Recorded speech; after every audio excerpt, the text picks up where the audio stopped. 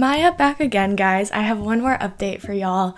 My Take now has a Patreon. I'm trying to expand the My Take community and also expand my earnings a little bit by creating a Patreon. We have 3 tiers, and in the top tier, we're actually starting a My Take book club. So anybody who joins, we're going to be reading a book together a month, and there's going to be monthly live streams and Discord benefits.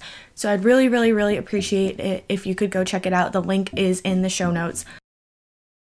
Hey guys, it's Maya, and I just wanted to jump on here and promote My Take's Instagram really quick because we're doing a lot of fun things. I'm doing more posts, more stories, and I also have to say I've started a new series called The Bottom Shelf, and it's video reviews, IGTV video reviews, and I think they're super fun, and they're all on the Instagram. So go follow My Take on social media, and specifically on Instagram @_MyTake. So today's episode is another Kit Frick mystery novel, so I was very excited. All Eyes on Us by Kit Frick, obviously, follows Amanda, the golden girl of her high school, and Rosalie, a closeted gay girl who both receive texts from an anonymous number threatening to spill all their secrets. And what makes it interesting is Amanda and Rosalie are both dating the same guy, Carter, who's like the town's golden boy. And I was very interested in this book because Kit Frick wrote I Killed Zoe Spanos, which I loved, and it is another mystery. And if you've read that book, go check out my episode on it. It was so much fun. I loved that book so much. It was great. But this book wasn't as good. I was very excited, and the only reason I read it really was Kit Frick, and because it sounded very interesting and very Pretty Little Liars-esque. It wasn't as good, but I read it, so we're here to talk about it. Books, TV, music, and movies. All things that make a big impact on everyone. I'm constantly gushing about my latest read to anyone who will listen, so I figured I'd turn my rambling into something coherent that people will actually listen to, which means no tuning out halfway through. I'm Maya Ghosh, and this is My Take.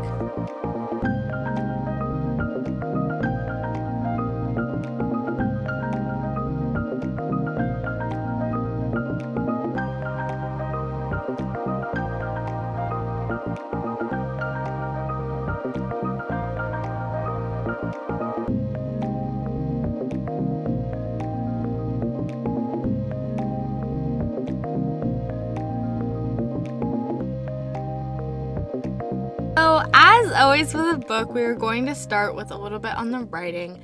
And the writing was fine. The mystery was not necessarily the reveal I wanted in the end. And we will talk about that at the end. Obviously, I'll talk about the end and the reveal and everything. But because of that, it kind of makes it hard to say anything more about the writing. Because with a mystery, obviously you need some base level of writing, right? Like, you don't want Stephenie Meyer or E.L. James, like, shit writing in any kind of book. But with a mystery, you can get away with just, like, lackluster normal book writing as long as you have a good mystery that's bringing you in.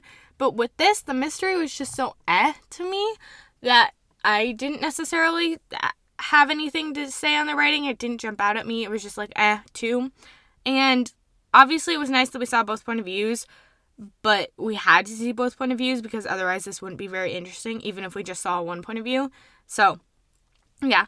Moving on to the plot, we start with New Year's Eve, and Amanda and Carter are at the New Year's Eve party with old money and sitting on boards, and everyone perfectly made up such bullshit, and I wanted to gag so much. And, like, this is why initially I didn't like Amanda, because of all this and because of her polite society and all this bullshit. Like, she grew on me. She becomes more okay and great as a character when you see the pressure she has on her from her parents to marry Carter and save them from their debt, and the fact that her mom is an alcoholic, which nobody should have to go through, and her parents should not be putting pressure of their debt on her and a marriage in a high school relationship. Like, that is not okay. So that's why, like, when you see where her character comes from and why she works so hard to try to hang on to this image, it makes a lot more sense, and I can grow to appreciate her as a character and grow to actually enjoy reading from her point of view. But definitely in the beginning, from this point of view, I was like, bitch, get out of here. Like, I hated this.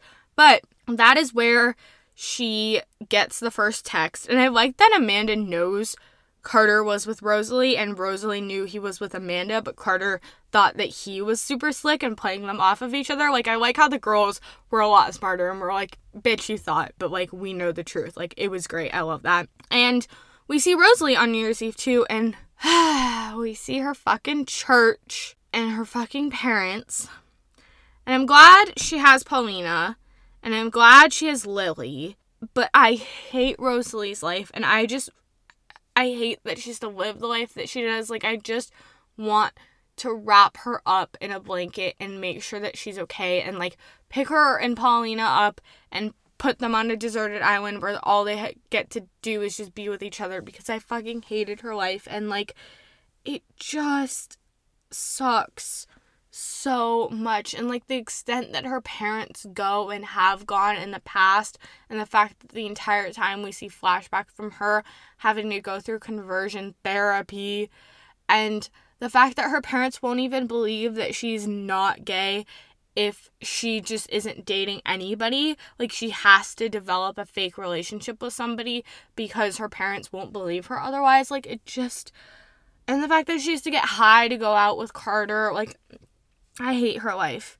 I hate her life so much.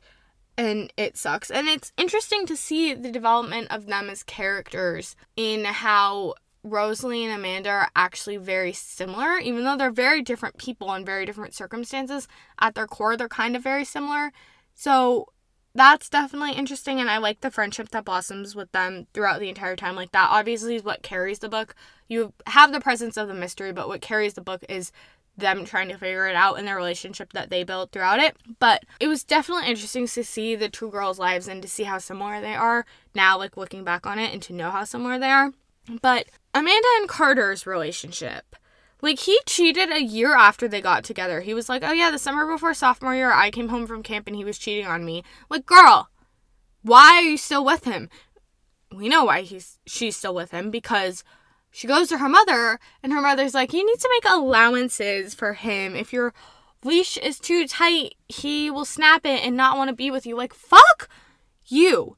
No, no, no, no, no, no. You should not be with him. You deserve better. If you see your man, or you see your woman, or you see your non-gender conforming person cheating on you, you leave them, because you deserve better, and you don't have to make allowances, because love should be amazing and accepting, and the person should only want to be with you unless you have an open marriage. But even then, they should want to be with you, and you should have it discussed, it being an open marriage. Like, you do not stay with a cheater. Fuck you.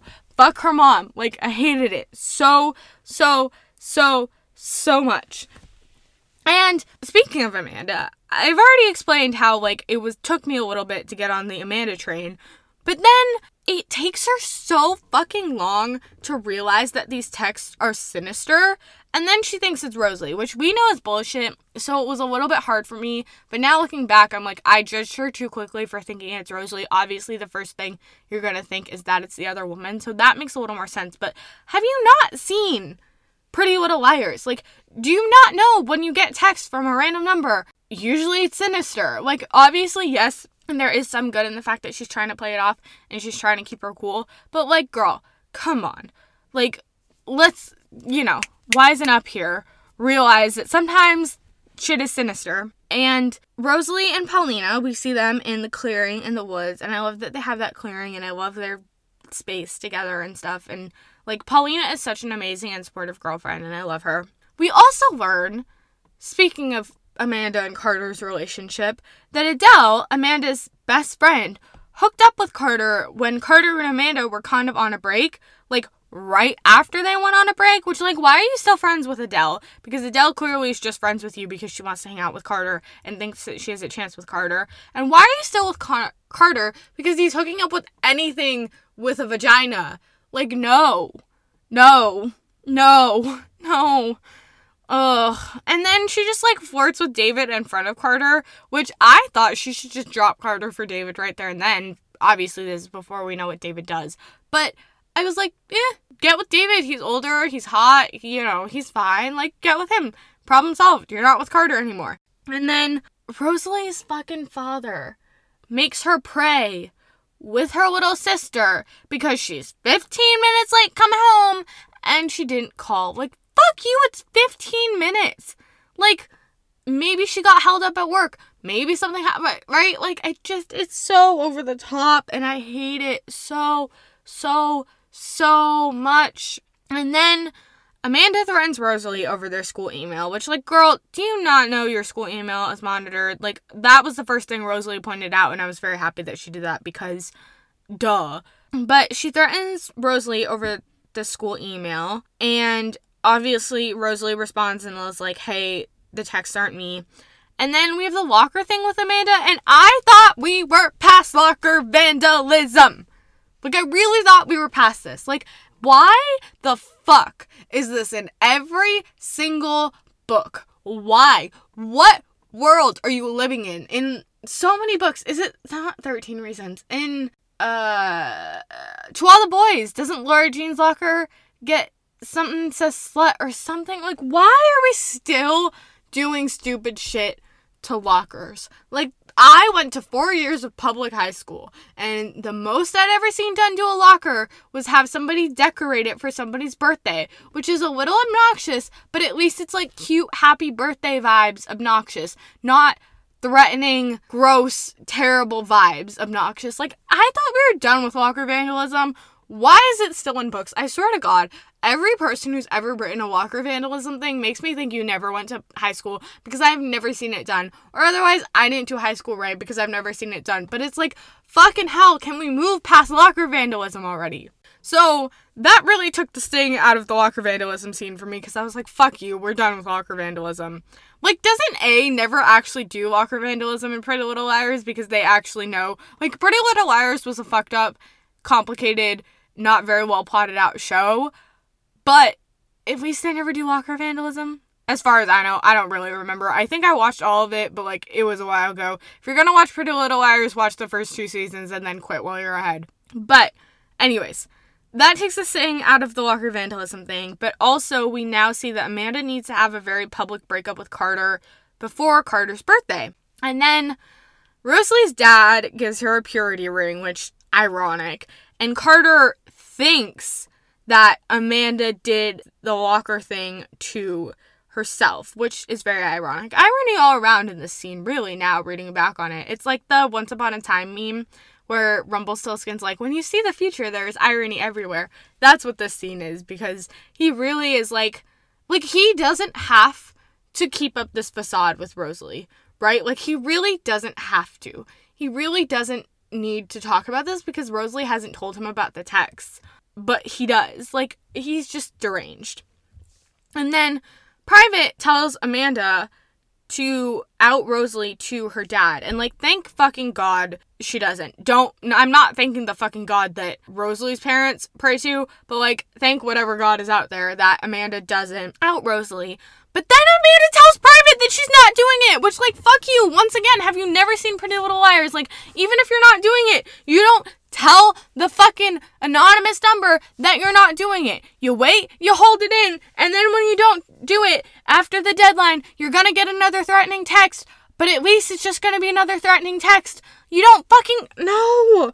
Girl! Sometimes the way Amanda handled this situation was not okay, because no. And so then, at least Private doesn't take it out on Rosalie. I really thought Private was gonna email Rosalie's dad themselves.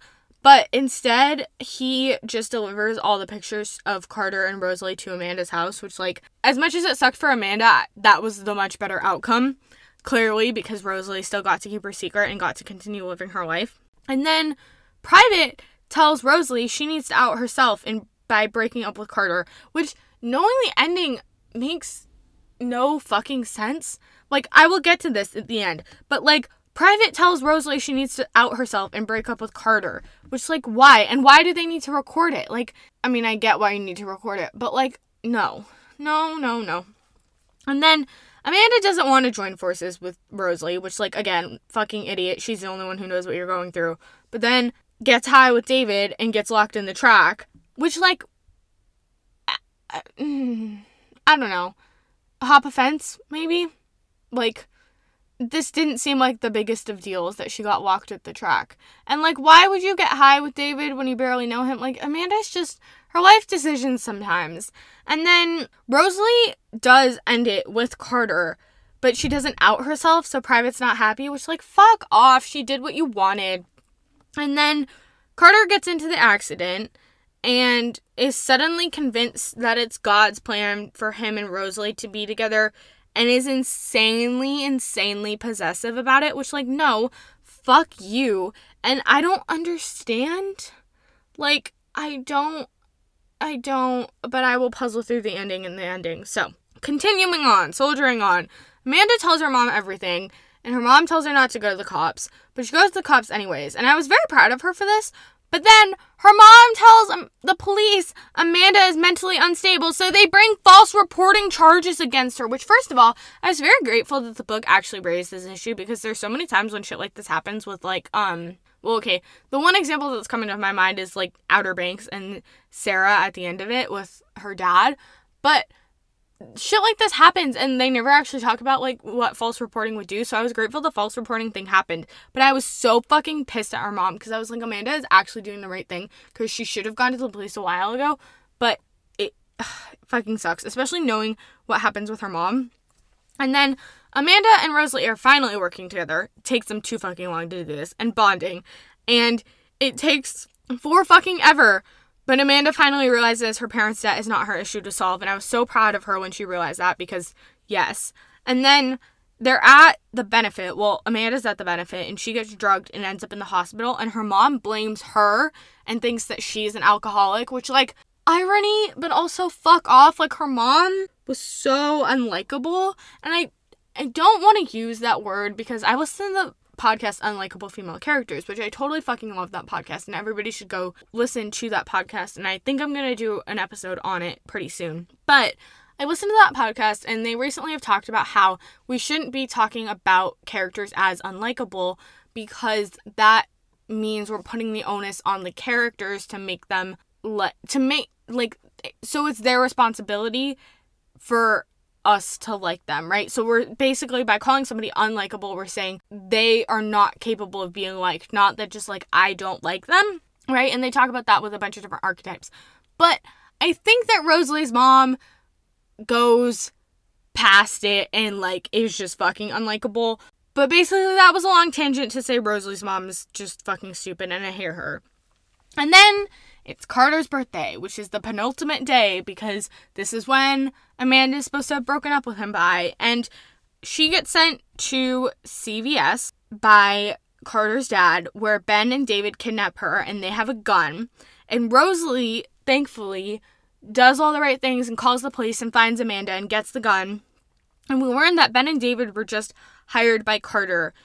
And I was very grateful, because when we thought it was Ben and David, I was like, fuck you. This cannot be the most basic, obvious revenge story. Like, we already have set the premise that Ben and David's father was fucked over by Carter, and there's some bad blood there. So when we thought it was Ben and David, I literally was like, no, and I put my book down. I was like, this cannot be the end. This cannot be the most basic, cooked-up revenge scheme of all time.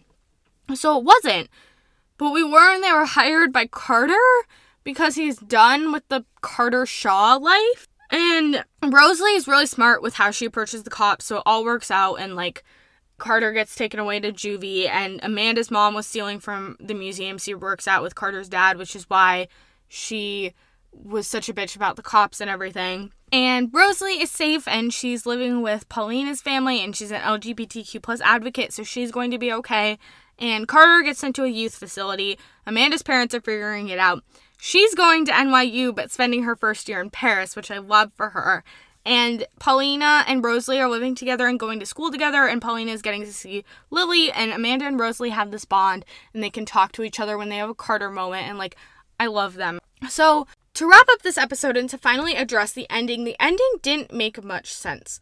Like, okay, I get the fact that you want to be done with being Carter Shaw, but presumably, if you're wanting Amanda to have a very big public breakup with you, she would admit that you were cheating, right? Like, if you're gonna have a big public breakup, you're not gonna paint yourself as the villain.